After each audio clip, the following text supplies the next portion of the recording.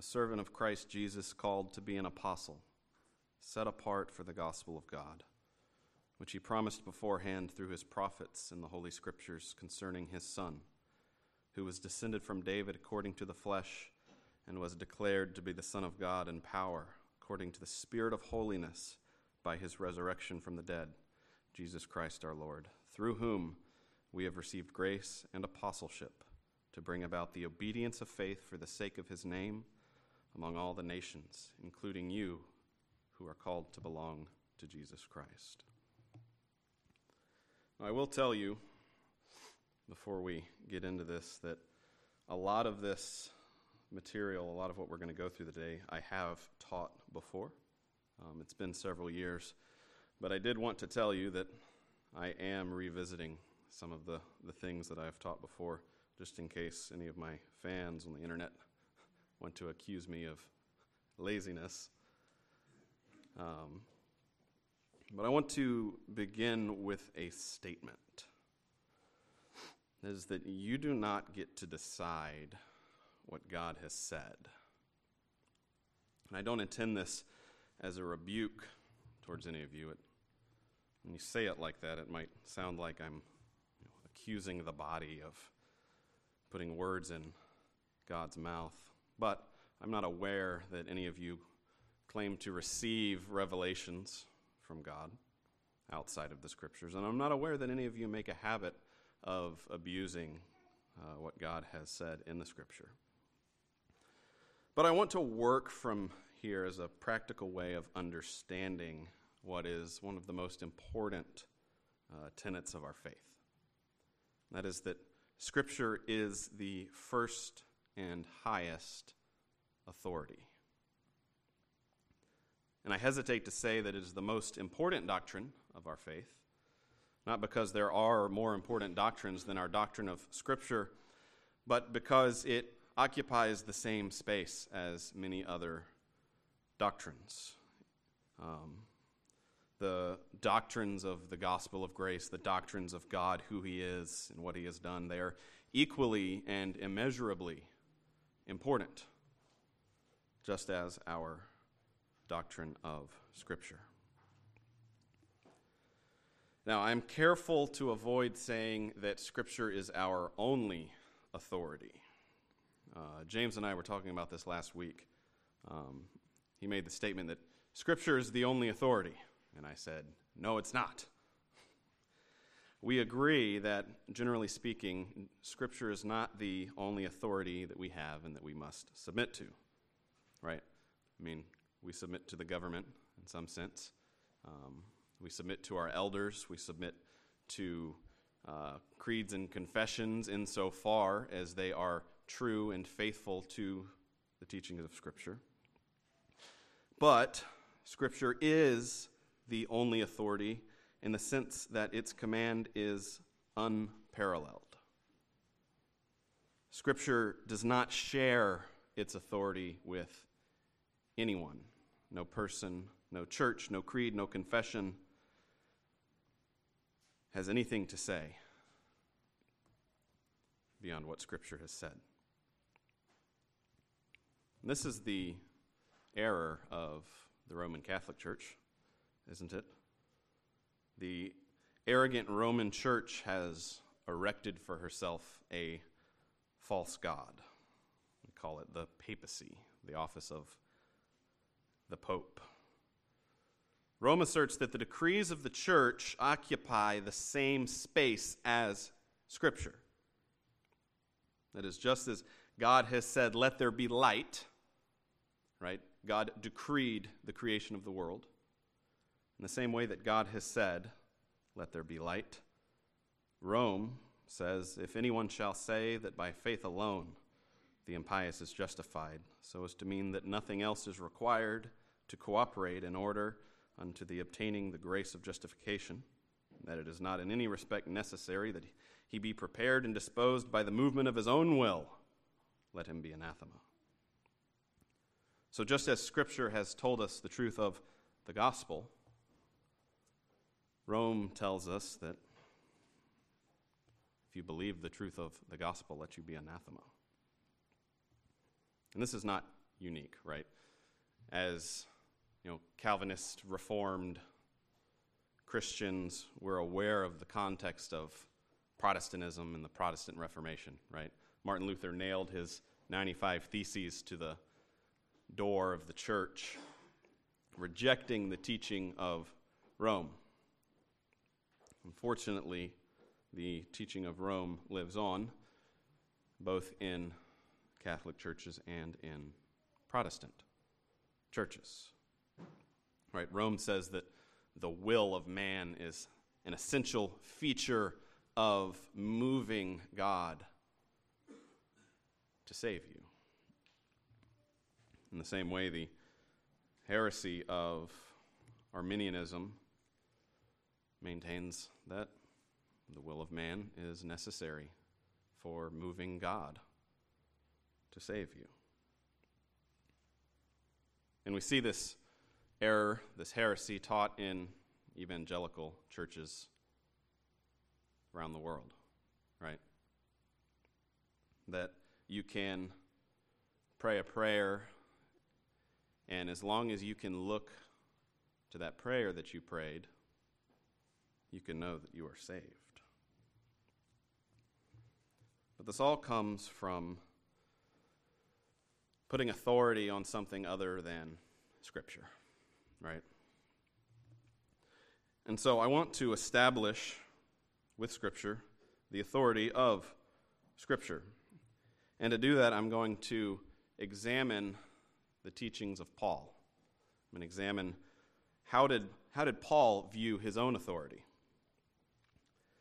And to do that, I'm going to look at Paul's apostleship. Right there in Romans 1, Paul speaks of Jesus Christ our Lord, through whom we have received grace and apostleship to bring about the obedience of faith for the sake of his name.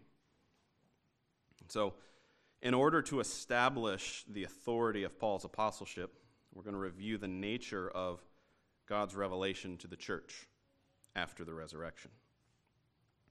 Turn with me to Hebrews chapter 1.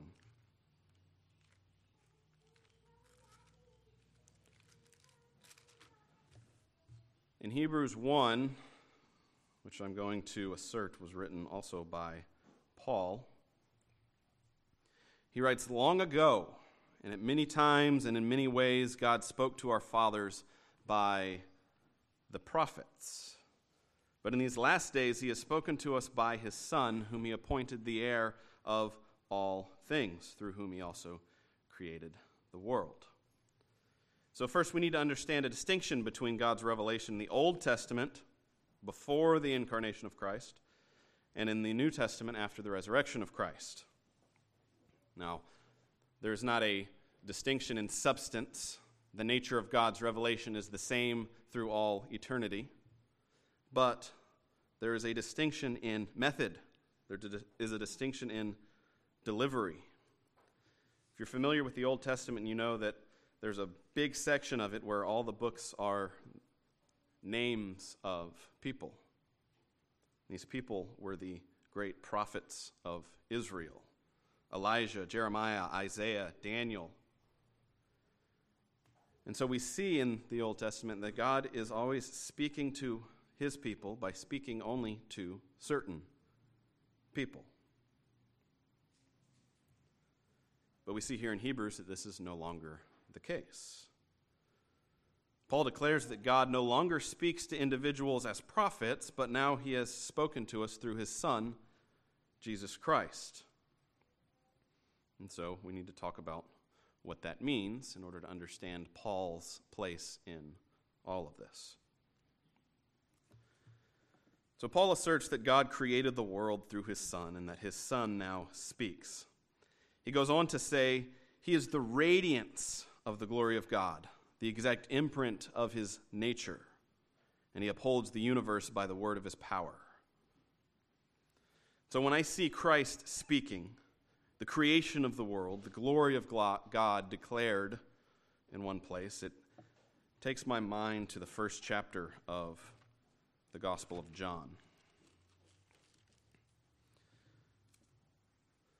John is going to give us a little bit more understanding here and what it means for Christ to speak He says, in the beginning was the Word. And the Word was with God, and the Word was God. He was in the beginning with God, and all things were made through him, and without him was not anything made that was made. He was in the beginning with God.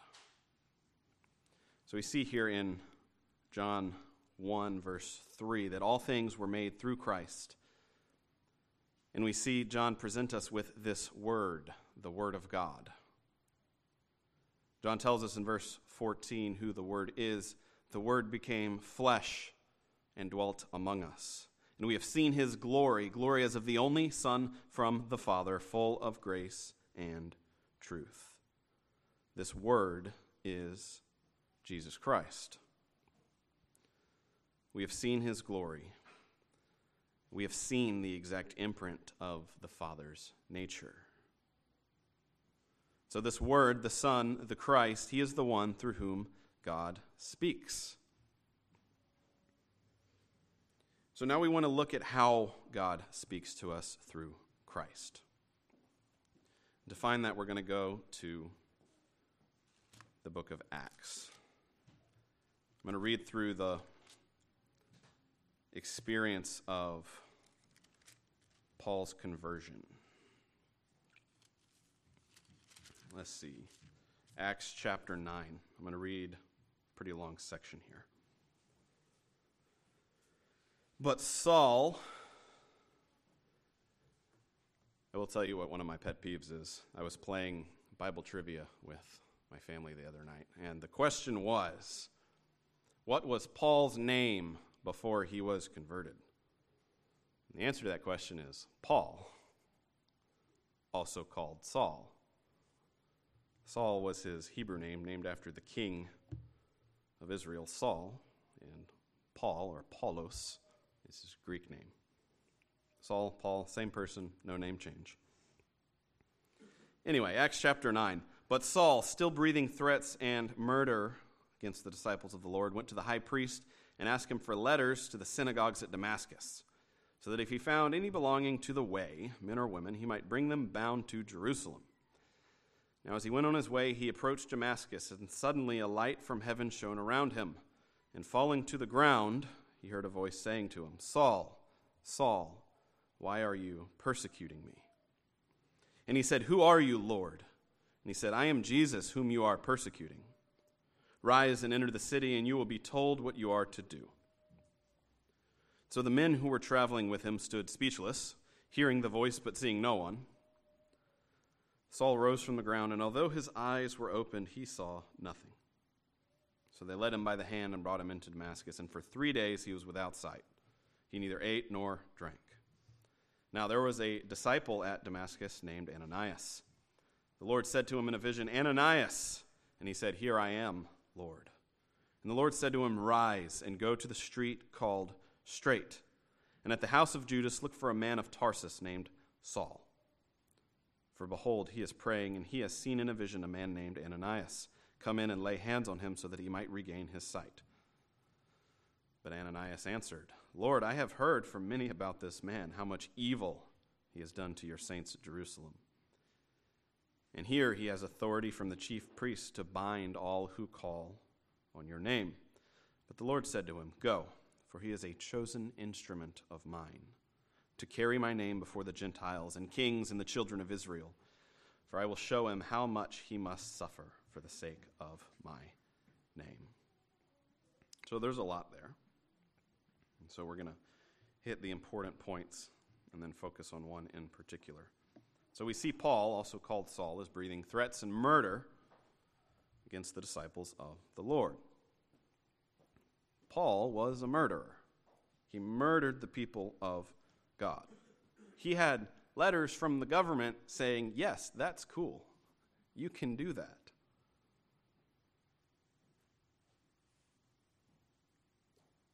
He murdered Christ's sheep, and he hated Christ.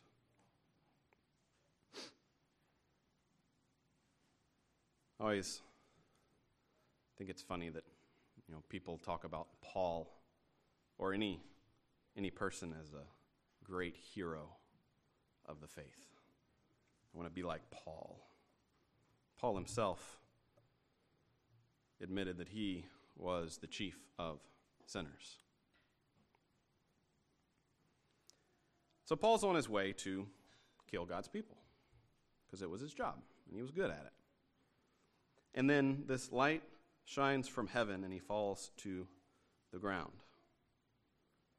And a voice cried out, "Saul, Saul, why are you persecuting me? I am Jesus whom you are persecuting." So Paul's blind. The men who are with him take him into Damascus.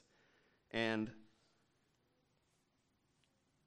the Lord says to Ananias that Paul, this murderer, is a chosen instrument to carry the name of Christ before the Gentiles and the kings and the children of Israel. Now, there's one more thing we have to do to establish Paul's authority as an apostle. So first we see that God no longer speaks through individual prophets. He speaks through his Son, Jesus Christ, the living Word, the radiance of the glory of God become flesh. And we see that this Christ declares that Paul is his chosen instrument. And then finally, from Paul's words to a man named Timothy, we see the last piece here. 2 Timothy 3, chapter 16, Paul writes, "All Scripture is breathed out by God."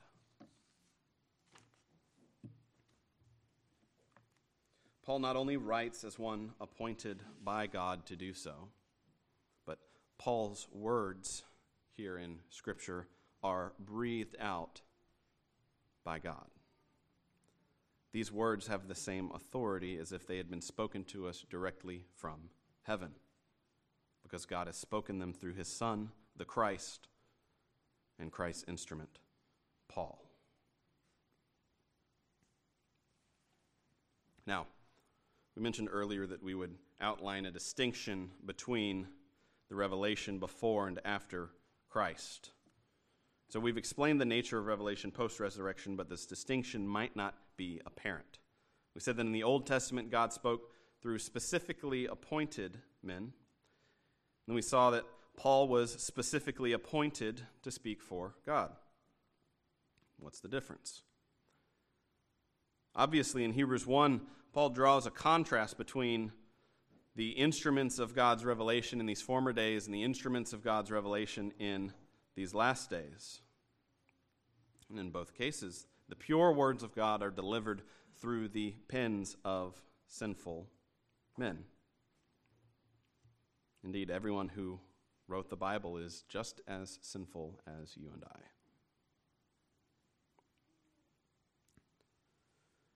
And while we have drawn a connection between the revelation of Christ described in Hebrews and the written word of God given to us by Paul, we want to understand the difference between this and the prophets despite this symmetry.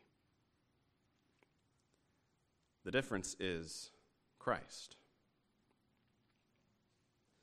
We see in the Old Testament that we do not see the fullness of the gospel of grace revealed. In Hebrews 10, we see, "For since the law was but a shadow of the good things to come, instead of the true form of these realities, it can never, by the same sacrifices that are continually offered every year, make perfect those who draw near. Otherwise, would they not have ceased to be offered, since the worshippers, having once been cleansed, would no longer have any consciousness of sin? But in these sacrifices there is a reminder of sins every year, for it is impossible for the blood of bulls and goats to take away sins. Consequently, when Christ came into the world, he said, 'Sacrifices and offerings you have not desired, but a body have you prepared for me. In burnt offerings and sin offerings you have taken no pleasure.' Then I said, 'Behold, I have come to do your will, O God, as it is written of me in the scroll of the book.' When he said above, 'You have neither desired nor taken pleasure in sacrifices and offerings, and burnt offerings and sin offerings, these are offered according to the law,' then he added, 'Behold, I have come to do your will.' He does away with the first in order to establish the second. And by that will we have been sanctified through the offering of the body of Jesus Christ once and for all. So the difference between the Old Testament revelation and the New Testament revelation is the full revelation of the gospel of Christ. As Jesus breathes his last breath, in Matthew 27, we see that the curtain of the temple was torn in two from top to bottom. The earth shook and the rocks were split. This curtain in the temple separated the people of God from the Holy of Holies. It separated the people of God from the chief priests who had to go through all this ritual and ceremony before they could enter. This curtain was torn in two because there are no more shadows. Moses saw Christ as though through a veil. He had faith in a promise, but he did not have the full knowledge of the fulfillment of that promise. We do. We see the radiance of the glory of God in Christ revealed in Scripture. We see the fulfillment of the promise given to Israel in the death of Christ. There are no more shadows. The full radiance of the glory of God is revealed perfectly in Jesus Christ as he has given it to us in his word. So that is the authority that Paul writes with. And because of that authority, you do not get to decide what God has said.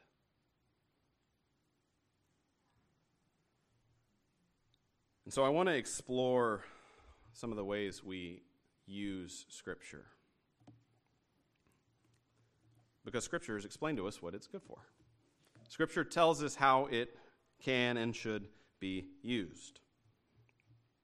And I'm going to situate this in the context of elders and what their duties are, what their qualifications are. Because every Lord's Day, one of your elders, or myself, an elder in training, stands before you and teaches you Scripture. We stand here and we read Scripture and we explain Scripture to you. And so it is important to have an understanding of what Scripture says about itself and how it is to be handled. And so our first and highest authority is this Word of God. Now remember, I said Scripture is not the only authority, right? The elder has some measure of authority over the church. But the elder is himself in submission to Scripture, and the first and greatest task for the elder, then, is his duty to Scripture. And so we begin with Paul's declaration of the authority and application of Scripture. He writes in 2 Timothy 3, "All Scripture is breathed out by God and profitable for teaching, for reproof, for correction, and for training in righteousness, that the man of God may be complete, equipped for every good work." So I'm going to explain this in the context of elders, but this is broadly applicable to all of us, right? We all need to understand how to use Scripture, how to read Scripture. So the elder's duty to God, the elder's duty to church, is his duty to Scripture. Now, Paul has told us exactly what Scripture's utility is. The duties of the elder, our duties to Scripture as the people of the church, they are found in applying these utilities. And so there are four things that Paul tells us here in 2 Timothy 3, and they're represented by two dichotomies, right? We have doctrinal instruction, and on the other side we have practical instruction. And then we also have positive instruction and negative instruction. And so with these distinctions, we're going to look at these four tasks given to the people of God in 2 Timothy 3, 16 and 17. We have teaching, which is positive, doctrinal. We have correcting, which is negative doctrinal. We have training, which is positive, practical. And reproof, negative, practical. And there's going to be some overlap here. And so the first thing I want to address here is this positive doctrinal teaching. This entails the stating and the proving and the defending of propositions which are true. Okay? This is where I say to you, you should believe this thing because Scripture says this thing. Much of the New Testament is concerned primarily with teaching. And it might be the most significant of these four uses for Scripture because this is the use which contains the propositions that are the gospel, right? Believe in Christ. Believe in who Christ is and what he has done. And since our salvation is not of works, it is only by grace through faith in Christ Jesus, these positive teachings of the Word will contain all those things necessary for salvation to everyone who believes. The significance of teaching gospel truth is emphasized by Paul in Romans 1. He says, I am not ashamed of the gospel, for it is the power of God for salvation to everyone who believes.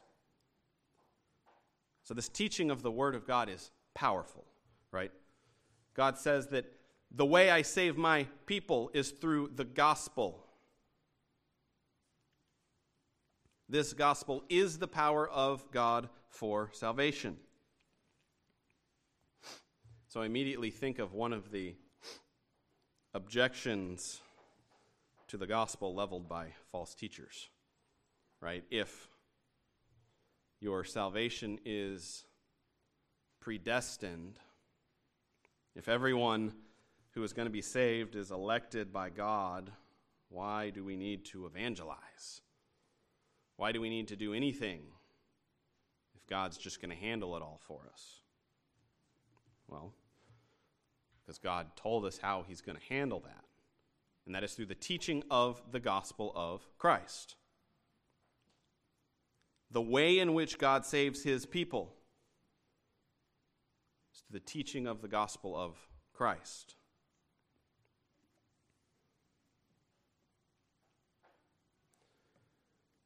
And so it is the responsibility of the elders, and it is our duty as the people of God to engage in some way with evangelistic ministry. If we were to understand that this gospel is the power of God, that this is the only way that God has established the salvation of his people, then we should be collectively engaged in some way with the sharing of this truth of the gospel. And this does not mean that you should go out there and stand on the corner of 280 and 301. Someone might be called and qualified to do that, but not everyone is. But in some way, everyone is called and commanded to express this gospel, to share this gospel.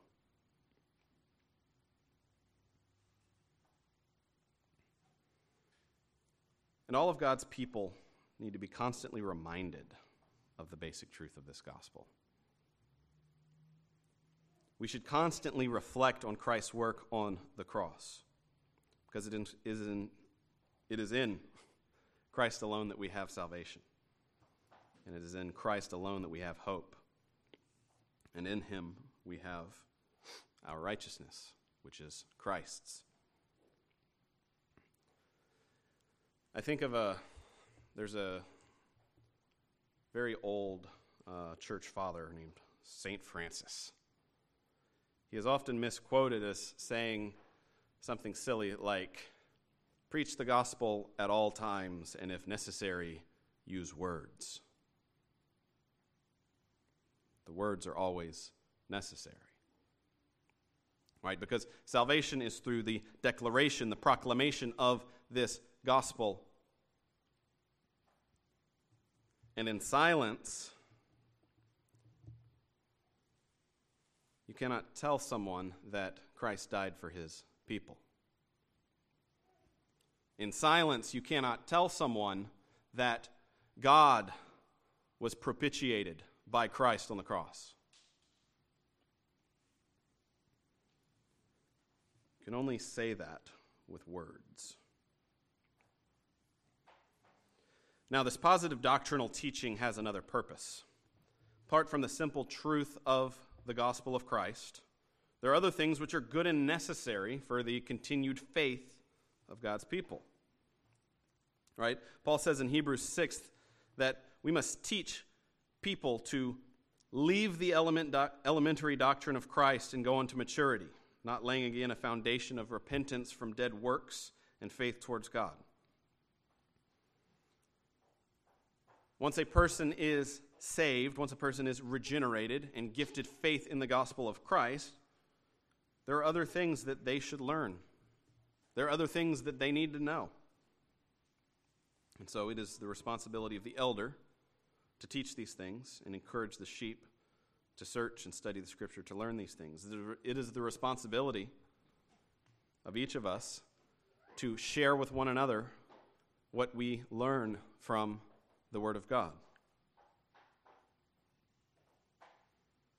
Paul gives a simple, clear command to Titus, a pastor on Crete: teach what accords with sound doctrine.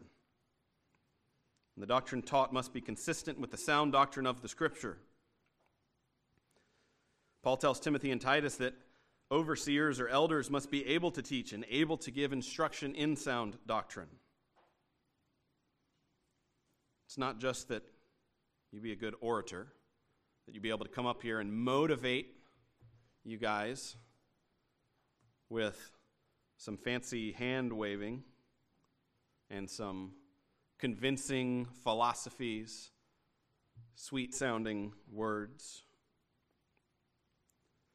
But we must hold firm to the trustworthy word as taught.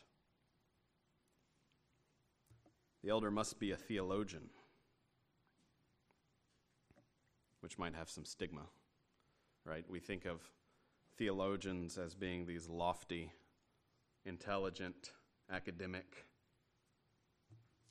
thinkers. One such theologian made the claim that everyone is a theologian, and he's right. Everyone has a doctrine of God.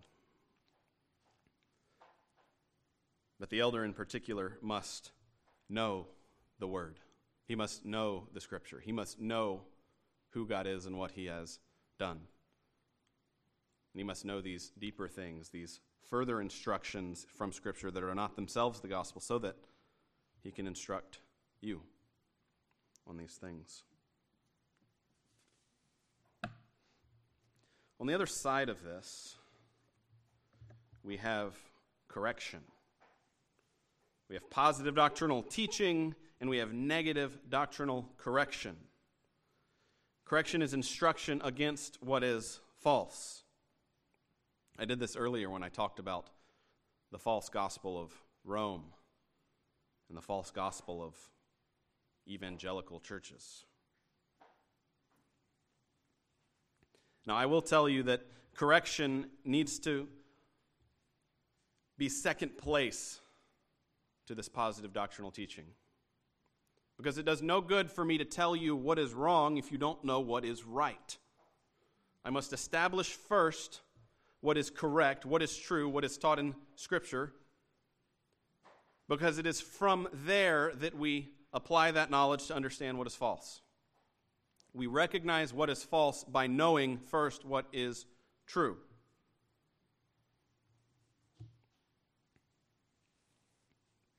If the positive doctrinal instruction is done thoroughly and correctly, you will be equipped to defend yourselves against most errors.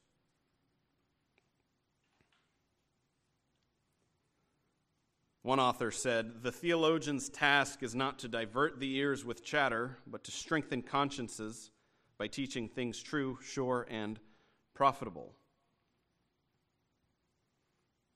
But still, errors come up in the assembly from time to time, right? One of us gets an idea. We think it's really cool. We tell our friends. We tell our brothers and sisters. And it is the responsibility of the overseer, and it is the responsibility of all of us to correct these errors according to sound doctrine when we hear them. Paul writes to Titus, "There are many who are insubordinate, empty talkers and deceivers, especially those of the circumcision party. They must be silenced, since they are upsetting whole families by teaching for shameful gain what they ought not teach." So among the church in Crete, there were many who did not submit to the authority of the apostles' teaching. They were empty talkers and deceivers. These were men who spoke and taught a vain gospel, a gospel of works, a gospel that looks to the will of man to move God. Paul would say in Galatians that there were people in the churches who were turning to a different gospel, not that there is another one. They taught a powerless gospel, and they deceived the people of God. And Paul calls out specifically this circumcision party. And so we can assume that there are people in Crete who share these same ideas as the people in Galatia, who spoke about circumcision being in some way necessary for salvation. So in Romans 2, we have a good example of this negative doctrinal correction. Paul says, "For circumcision indeed is of value if you obey the law. But if you break the law," which is you, "your circumcision becomes uncircumcision. So if a man who is circumcised keeps the precepts of the law, will not his uncircumcision be regarded as circumcision? Then he who is physically circumcised or physically uncircumcised but keeps the law will condemn you who have written the code and circumcision but break the law.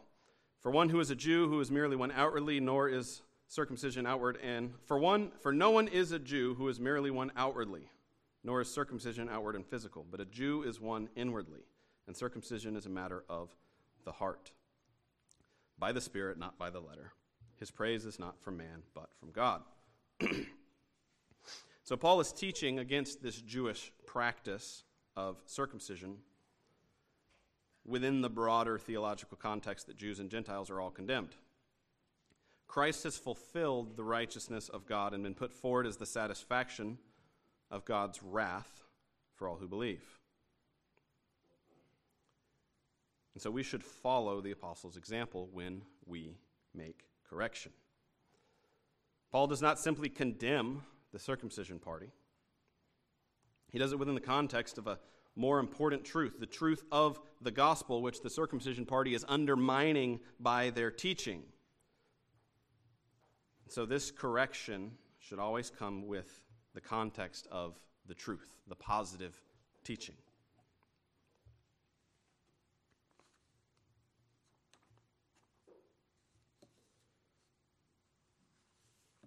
Paul describes these false teachers in more color in 1 Timothy. It says, "If anyone teaches a different doctrine and does not agree with the sound words of our Lord Jesus Christ and the teaching that accords with godliness, he is puffed up with conceit, and he understands nothing. He has an unhealthy craving for controversy and for quarrels about words which produce envy, dissension, slander, evil suspicions, and constant friction among people who are depraved in mind and depraved of the truth, imagining that godliness is a means of gain." False teaching in the church produces among God's people envy, dissension, slander, and evil suspicions. These have no place among the body of Christ. For that reason, they must be silenced. Paul leaves us with an instruction in graciousness towards false teachers. He's gracious, and then he leaves them to condemnation. Paul tells Titus, "Avoid foolish controversies, genealogies, dissensions, and quarrels about the law, for they are unprofitable and worthless. As for a person who stirs up division, after warning him once and twice, have nothing more to do with him, knowing that such a person is warped and sinful. He is self-condemned. And really, we see here that Paul is more strict with church discipline in matters of teaching than Jesus is with matters of general sin in Matthew 18. But why? Right? We see in the general instruction of church discipline in Matthew 18 that first, if your brother has sinned against you, you go to him and you tell him, and if he repents, you have gained your brother. And if he does not, you bring 2 or 3 of the brothers with you. And if he then does not repent, you bring him before the church. And if he then does not repent, he is to be expelled from the fellowship of God's people. But we see here with Paul giving instruction on false teaching, he says, warn them once and twice and then have nothing to do with them. It is often the case that while one person partakes of grievous sin, that the rest of the assembly sees it as sin and is not led astray by the sin, right?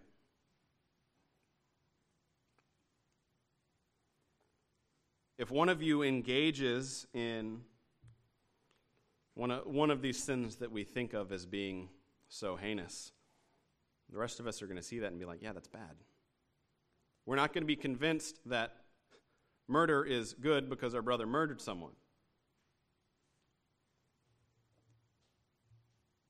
But, as Paul teaches here and to the Galatians, sheep are easily led astray by false teaching. So the apostle gives us a command to be more strict when it comes to disciplining false teachers within the assembly. If they continue to teach falsely, they are to be cast out. There's something else I want to talk about here while we're talking about correction. Paul says to Timothy in 2 Timothy 2:14, he says, remind them of these things and charge them before God not to quarrel about words, which does no good but only ruins the hearers.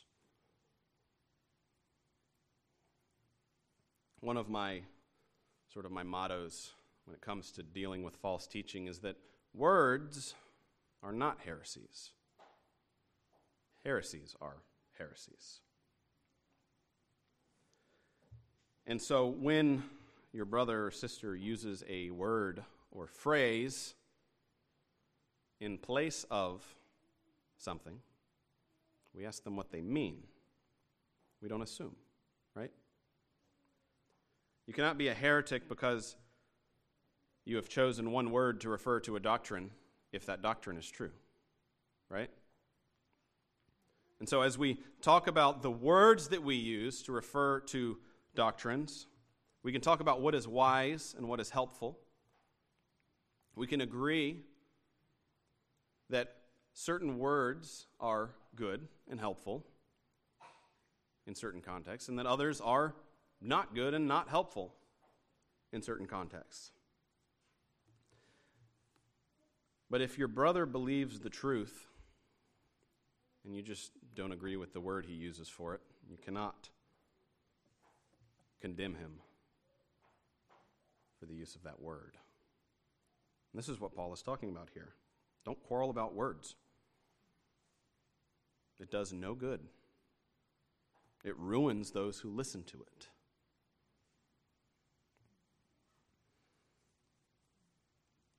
Instead, do your best to present yourself to God as one approved, a worker who has no need to be ashamed, rightly handling the word of truth.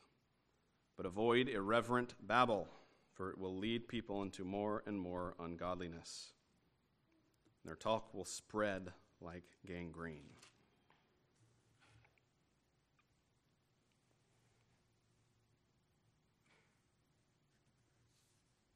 So I'm going to pause there for this week. I'm going to be teaching again next week. So we will wrap up this examination of 2 Timothy 3 next week. But I want to leave you with an encouragement. Continue to read the Word. Continue to search the Scripture.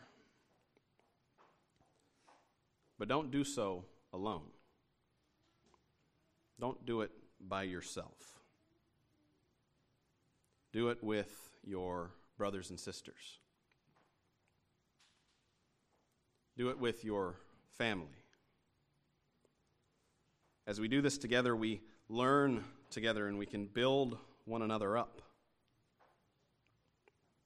as we study the Scripture together. And next week we will get into practical teaching. How do we handle the instructions of Scripture when it comes to what should you do about this? What are you supposed to be doing? What are you not supposed to be doing? And we will examine some of the errors that come with that, and we will examine the position that works has for us. Right, because we said at the beginning that Rome says that you got to have some works. You have to examine your works and decide if they're good enough, which is not true. But there is some sense in which Scripture gives us commands, gives us assignments, things to do. So we'll look at that next week. I will pray, and then we will take the Lord's table.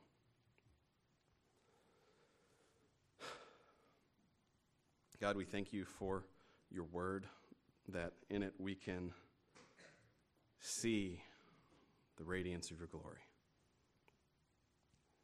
that we can look upon Christ through the words of your disciples, and that by this word alone we can know that we have salvation.